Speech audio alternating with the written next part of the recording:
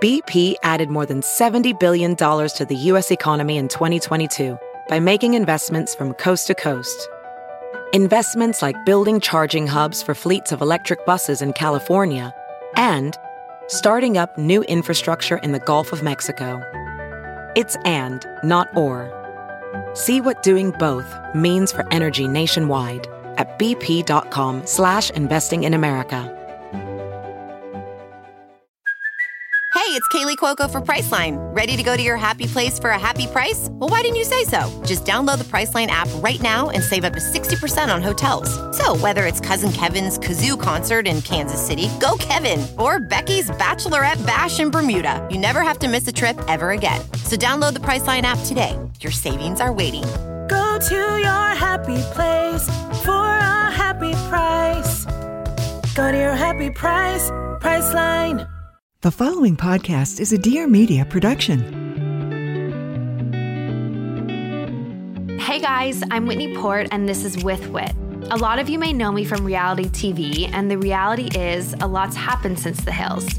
With Wit is dedicated to having real, raw, and occasionally ridiculous conversations with the people who have had a profound impact on me. Life-changing moments, life-changing people. Because on With Wit, very little is off limits. Hi, everyone. Welcome to With Wit. This episode I have for you today is about how we can live the good life we are all striving for. Robert Waldinger is a professor of psychiatry at Harvard Medical School, director of the Harvard Study of Adult Development at Massachusetts General Hospital, and co-founder of the Lifespan Research Foundation. He is also a Zen master who teaches meditation in New England and worldwide. The Harvard Study of Adult Development is the longest scientific study of happiness ever conducted. Radical for its time in 1938, the first of its kind study that boasts JFK as a participant is in its 84th year, going strong with an 84% retention rate. After learning so much from the study, Dr. Waldinger wrote his book, The Good Life: Lessons from the World's Longest Scientific Study of Happiness. In it, he and his co-author answer what makes life fulfilling and meaningful: relationships. We discuss the Harvard study, tips for forming relationships, social fitness, being social when you're an introvert, me, examining your needs, and so much more. Here is Dr. Waldinger. Hi. Hi, Dr. Waldinger. How are you? I'm okay. How are you? I'm good, thank you. I'm so appreciative of your time today. Can you tell us a little bit about your background and how you found yourself directing the Harvard Study of Adult Development? Okay. Right into it. So my background, I grew up in Des Moines, Iowa.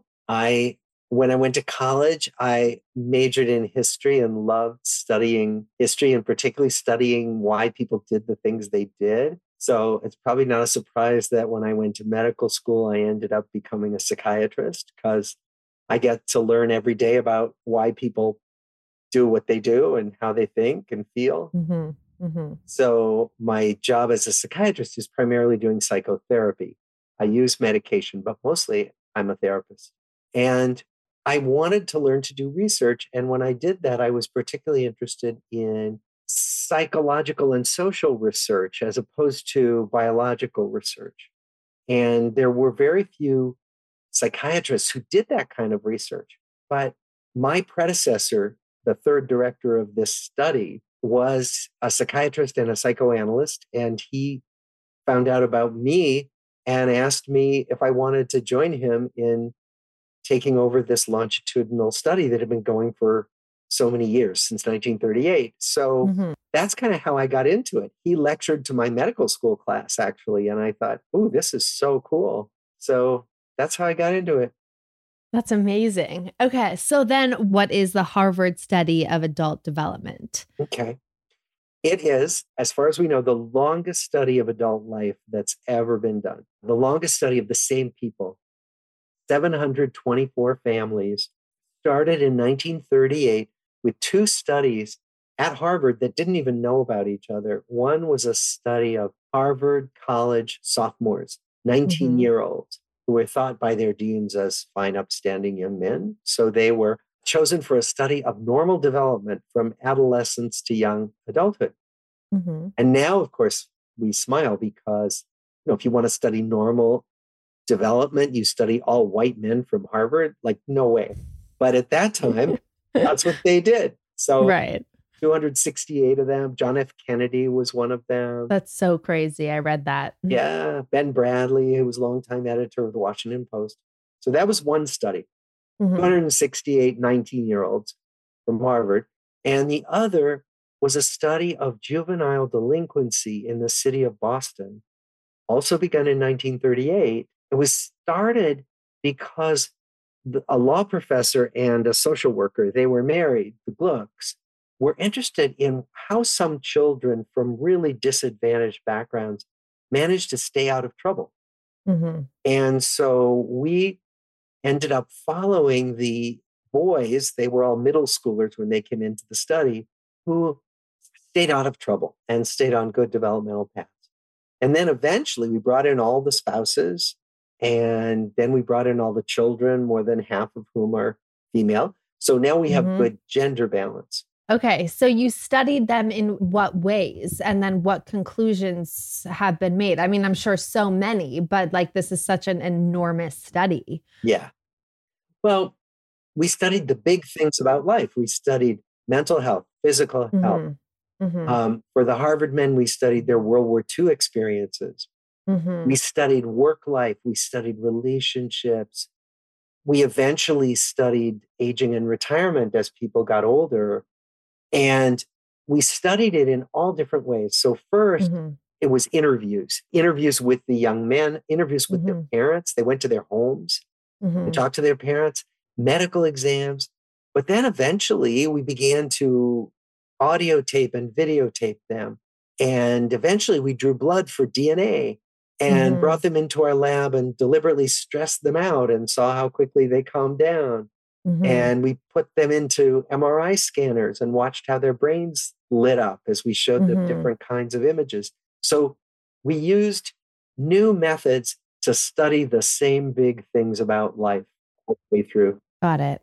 That makes so much sense. So then you go on to write The Good Life, Lessons from the World's Longest Scientific Study of Happiness. What would you say are some of the most common misconceptions about happiness and achieving a good life? I think that just to give you a little bit of context here on this podcast, and everyone who comes here wanting to live the best version of their life, and they come here for tips or mantras or ways for us to lead like our wholest, fullest, big, happiest lives. And it's hard because you hear so many different things, but I was so excited to talk to you because you're someone that I respect so much and you've worked for so long in this field. Oh yeah. Well, the most common ones are really familiar there, that if I get rich, I'll be happy. If I become famous, I'll be happy. If I achieve a whole lot in my work life, I'll be happy. And it turns out that's not true.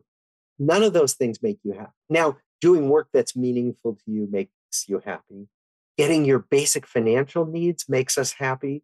So that means having enough shelter, food, being able to raise a good family and get healthcare and all that. That matters. But once you get beyond, they estimate $7,500, $100,000 a year in annual income for your household, you don't get much happier when you make $75 million a year. So people who say, gee, I'll finally be happy when I'm rich, doesn't work out that way. It's so crazy. It feels like people aren't even trying to be successful for the money anymore. It's more just to say that they're successful. And even that in and of itself doesn't even make them happy either. No, because fame is really weird. It's, being able to boast about something. It's just like having some badge of achievement. And fame is having a bunch of people know your name, but really not know you at all. And so it's actually very lonely. For sure. I achieved a little bit of fame. I was on a TV show, on a reality show though. And I was able to hold my composure and I came out of it really well. And I was able to build a whole career based on fashion and wellness and mom life. And I don't regret it for a second, but I have dealt with a little bit of imposter syndrome from it based on success that has come because of the show. And I'm like, but am I really responsible for this success? Or is it just based on this person that people believe that I am on this TV show? So I totally get that. The fame is not what has made me the happiest at all in reflecting in my life as now a 38-year-old. It's my relationship with my husband and my child. Okay, you just demonstrated what our study has shown, right? Yeah. That, we had some really famous, really rich people and people who had won the Nobel Prize, and those weren't the things they talked about as making them happy. It was always about their relationships with other people.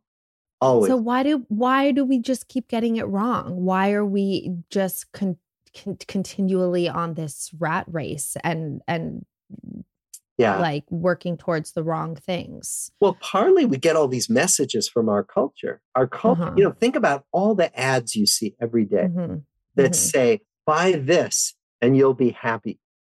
Serve this brand of pasta at your dinners and your family dinners will be blissful. And your family will love you, right? I mean, we can sort of see through those messages, and yet at the same time, we sort of can't. Right. And social media does this for sure, right? We watch each other's curated lives.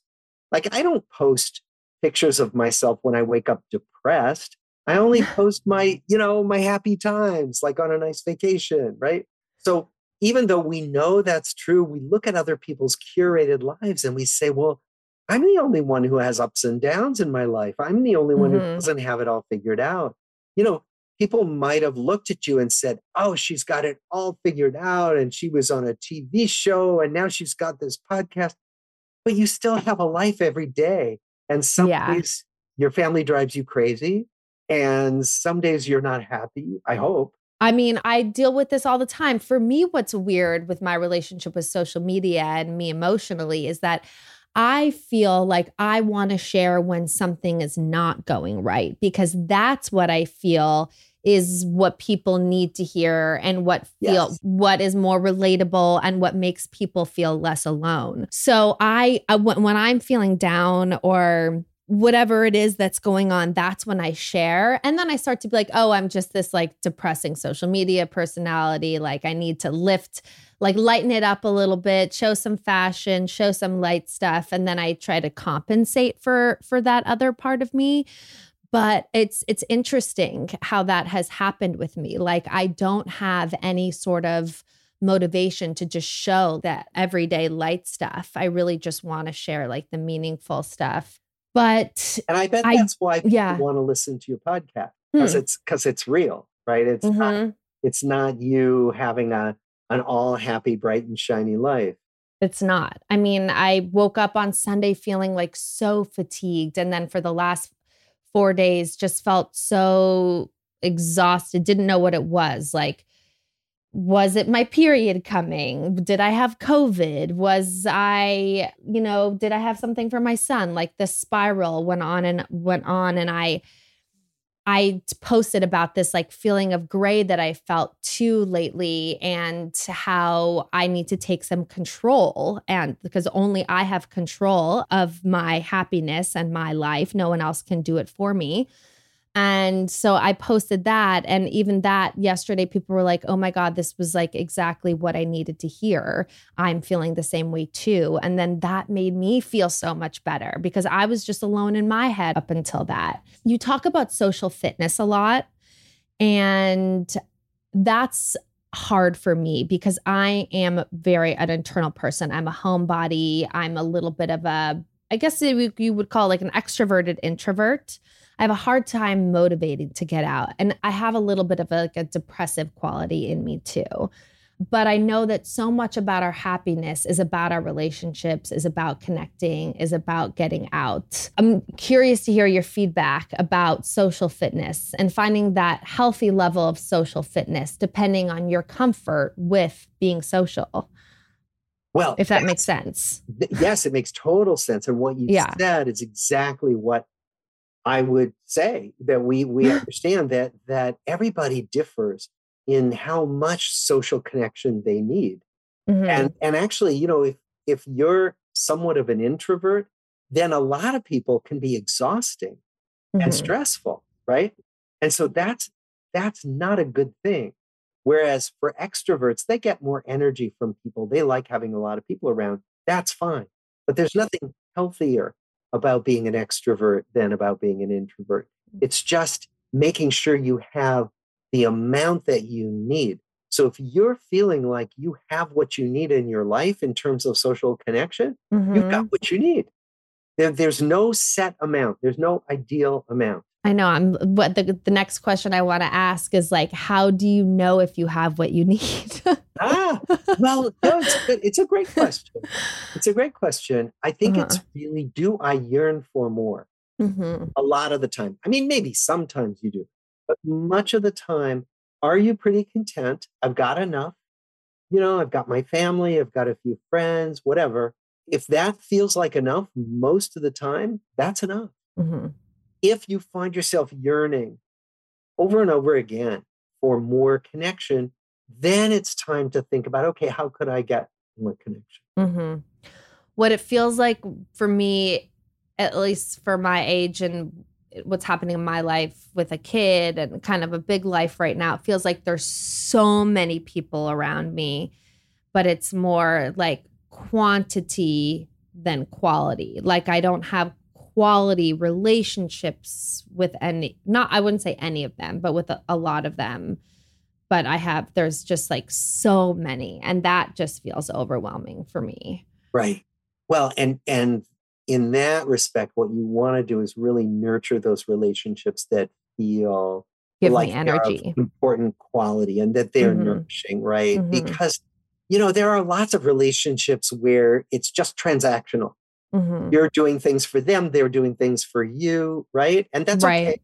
We need those relationships, but that's different from the people who we can really rely on. Right. During hard times. Yeah, it's so true. And now a word from our sponsor. If you are struggling with your skin, I can tell you that ClearStem skincare is a game changer.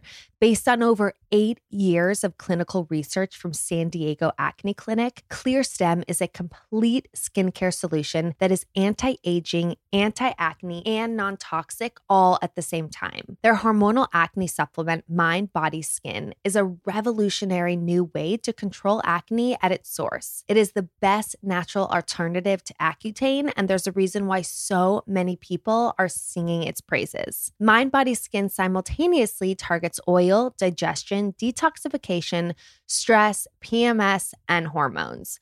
You'll see results in just 7 days.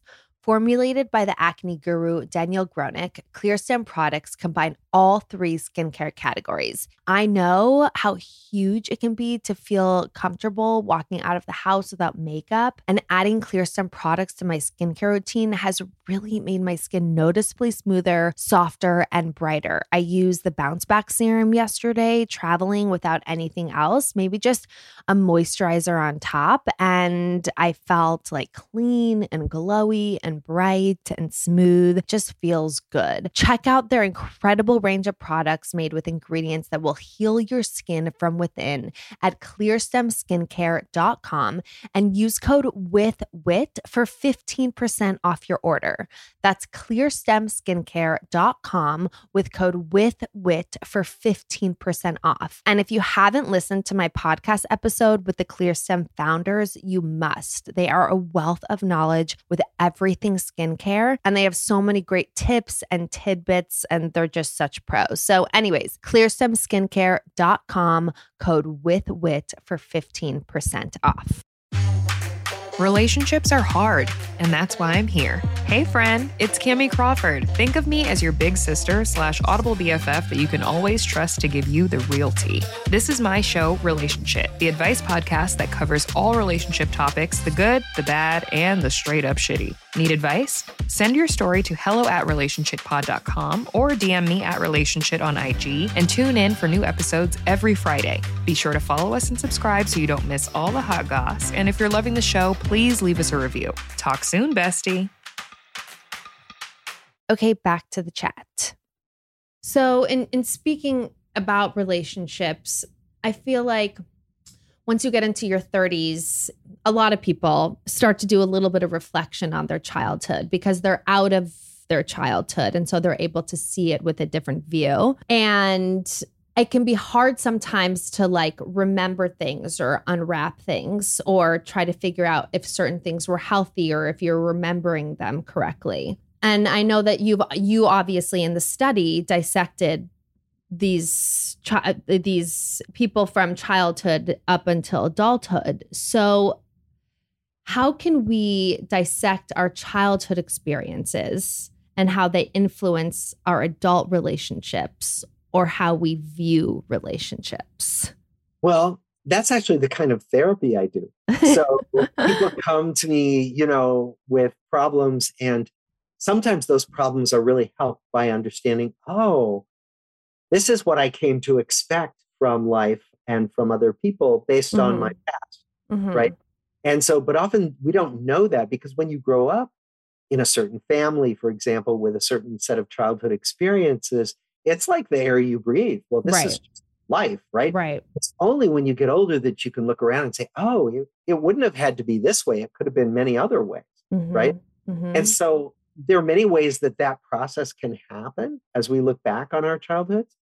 But sometimes it happens in psychotherapy. And that's the kind of therapy I do. And it often can help people get unstuck. For example, people who repeatedly choose the wrong romantic partners because they're doing something that feels familiar but doesn't work out. Right. And they begin to learn, oh, because this is what it was like for me as a kid. It's so true because for so long, you live like with this tunnel vision. This is how life is. This is how I should be treated. Like, this is the way that life is. And then all of a sudden you're out of that. The world opens up and you're hopefully able to connect with someone like you that's able to reveal how healthy relationships actually should look.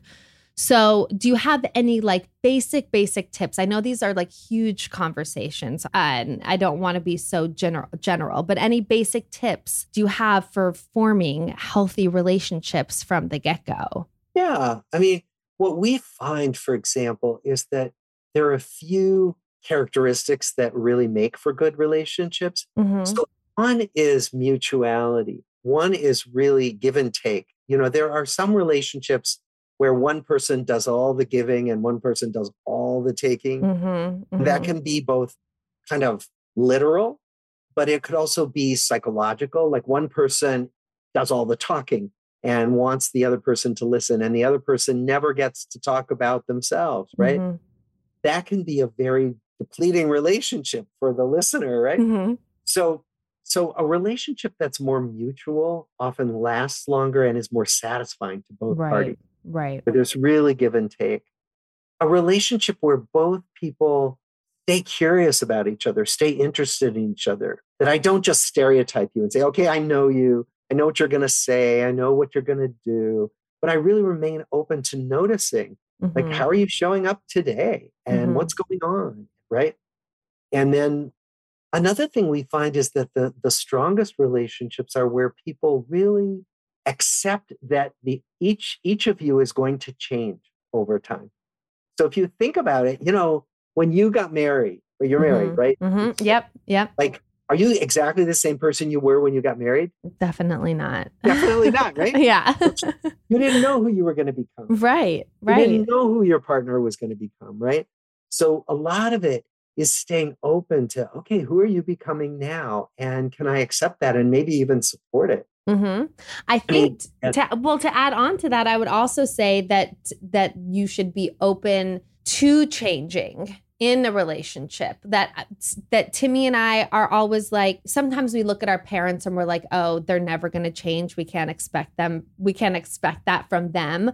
But with each other, we expect each other to be constantly reflecting and communicating and working and changing in order to become better versions of ourselves. So I think that change can go in both ways, right? It's like, yes, accepting the new person I become, but also being open to evolving. Absolutely. Yeah. And also not trying to change other people. Right. Because that's the other thing. Right. Often we spend a lot of time wishing that other people were different. Right. How well does that work out? Right? No. So Wishful thinking. Yeah. Yeah. A lot of it is kind of accepting. So often we think about that with parents. I'm sure my kids think, they're never going to change, right? And I remember thinking that about my parents, but there's a certain point at which we do have to accept, okay, this person is who they are. So that's also the flip side of noticing and accepting change. Right. Change ourselves, but also say, you're not going to be my project. Right. And so those are all kind of some of the qualities we notice that make for healthier and more stable relationships. Yeah, it's so important. I mean, relationships, not only romantically, friendships, whatever kind of work relationships, like I think that the way that you communicate and that there's mutual respect is so important as well. So we talked a little bit about like the loneliness and about me like feeling like a little bit of an introvert. And I liked what you said about not labeling it though, just because the extrovert gets more energy from a lot of people. That doesn't mean that the introvert, because they don't, that's like a negative thing, which I really need to like absorb and take in, because sometimes I look at it as like, oh, I'm not like a people person then, and then that makes me feel bad about myself. But how can loneliness creep in even when we are surrounded by like family and lists of friends? Because like that I feel like is sometimes what I feel, even though I don't yearn for the connection. Like I don't need to reach out to anybody, but I still feel like I'm in this alone kind of a thing. Yes. Yeah. Yes. And I think what we all want is to feel seen. Yes. Right? We want to feel like somebody gets me, somebody knows me, somebody knows what it's like to go through my day, right? You just want to know somebody gets what's going on with me. And you can see how, boy, if you're like a couple raising kids, you could end up just being a tag team and like gradually just lose touch with that. Like you don't know what each other's days are like. You don't know what each of you is concerned about or thinking about a lot, right? And then you can devolve into this kind of loneliness where you just don't feel like anybody sees you in your life. And it often isn't because anybody is out to be mean to anybody else or it's just out of accidental neglect. Like really good relationships can get neglected because you have so many other demands on your time. Yeah, that makes sense. In terms of loneliness, like what to do when you start feeling this loneliness, when you start feeling like you haven't had those connections or like no one is really seeing you, like what would be the first step to take? Well, a first step would be to see who you've got in your life and who's already in your life, who you might be able to cultivate in that way. So maybe you could do more to see someone regularly who you care about and who you feel like they have the potential to really care about you and to see you more and to spend more time with you. And so what you could do is start there and start reaching out to that person, just with a little text saying, hi, I was just thinking of you, just wanted to connect, or an email or call them on the phone and just suggest going for a walk or, having coffee or just something. Right. Doesn't have to be big. That's so true. I know. It's just like these little simple things. Like we think it needs to be this whole new life plan that we need to make every time we feel like disconnected, but it can just be like these little teeny steps. Yeah. That's what in the book, we coined this phrase that we call social fitness. And it was meant to be analogous with physical fitness. Because if you think about physical fitness, like if you go work out today, you don't come home and say, good, I'm done. I never have to do anything again. Right. It's like a practice. It's like something you do regularly. Well, what if you did that with social fitness, right? What if you just said, okay, a couple times a week, I'm going to text a friend or I'm going to make sure I have a phone call with this friend every week for just 5 minutes or 10 minutes just to check in on our lives.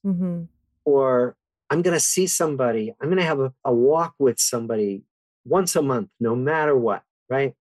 Again, doesn't have to be huge, But if you do that regularly with just a few people, then those people are current in your life. It will mean just as much to them as it will to you. People love it. Like, Yes. so let me just give your listeners a challenge. Yes. So when you're done with this podcast, right? Think of somebody now who you miss or you'd like to see more of, and just send them a text or send them an email just saying, hi, just thinking of you and wanted to connect. That's all you have to say. Yeah. Right? And then just see what comes back to you. So sometimes people won't respond because maybe they're not in a good place or whatever. But more often than not, oh my God, I was people just are going to be so thinking, thrilled. yeah. So sometimes I do this when I give talks. Like I'll give a talk in front of an audience, and I'll say, okay, here's the challenge, and I'll give them that challenge. Just right now, pull out your phone, text someone, or send them an email. And then during the question and answer, I say, did anybody get anything back? Yeah. And, all these hands shoot up and say, oh my gosh, my friend was so glad to hear from me. And right. That's so amazing. That's so great. What would you say is like your most frequently asked question? One is it possible to always be happy? And no. And right, thank you. Yeah. No, it's not. No human being on the planet is always happy. No. So, yeah. But it's easy when we look at other people's Instagram feeds. For people to think that. Yeah, for people to think that. So I just want to name it just the way you did. No, I'm possibly happy all the time. Yeah. And it's not like if you just do all the right things, you can get to a point where you're happy all the time. That's just not the truth of being alive. What else do people ask? They ask, do I need to have a romantic partner in order to be happy? Absolutely not. No. All the benefits that we're talking about, including health benefits that come from good relationships, you don't have to live with someone. You don't have to be romantically involved with somebody. Warm relationships with friends, with family, all of that counts. So now that we kind of know what influences a good life, how can we actually get there? What are some of the first steps that we can take to get there? Well, the first step is to just do a little check-in about what you have in your life. Like what kind of relationships do you have? Okay. What would you like more of? What would you like less of? What would you like to work on? So first, it's highly individual, as we've been saying. Right, right. Like, do I have enough of what I need? And if not, what would I like more of? Would I like more fun? More relationships where I have fun? Would I like more relationships where there's someone I can confide in, right? Or someone I can play sports with? It could be anything. And then think, okay, could I make a relationship I already have more vibrant by doing more of that with someone? Or could I find new relationships? And then finding new relationships, one way to do that is to do things you care about or things you enjoy and do them alongside other people.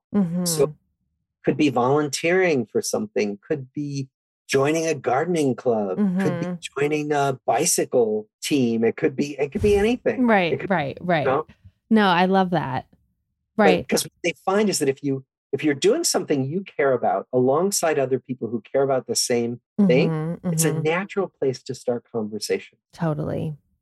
That makes so much sense. So if your readers and my listeners could walk away with one piece of information today, what would you want it to be? Take care of your relationships actively, and don't worry that it doesn't always work out, because it won't always work out. Think of it more like getting up to bat in baseball. That you're not going to hit the ball every time, that someone's not going to reciprocate warmly every time. But way more often than not, people are going to be really happy that you're reaching out, that you're trying to connect. I love that. Dr. Waldinger, thank you so much for taking the time to do this with me today. I appreciate it so much. I really enjoyed the conversation. Of course. This was a pleasure. Yeah, have a great rest of your day. Take care. All righty, bye-bye. Thank you guys so much for listening. I hope you loved this episode. Don't forget to subscribe, rate, and review. I'd love to hear what you think and anything more or even less you'd want to hear about. Tune in every Tuesday for a new episode. If you want to know more about what I'm up to, you can find me on Instagram at Whitney Eve Port, my website, whitneyport.com, and my YouTube channel, Whitney Port. Peace in the streets.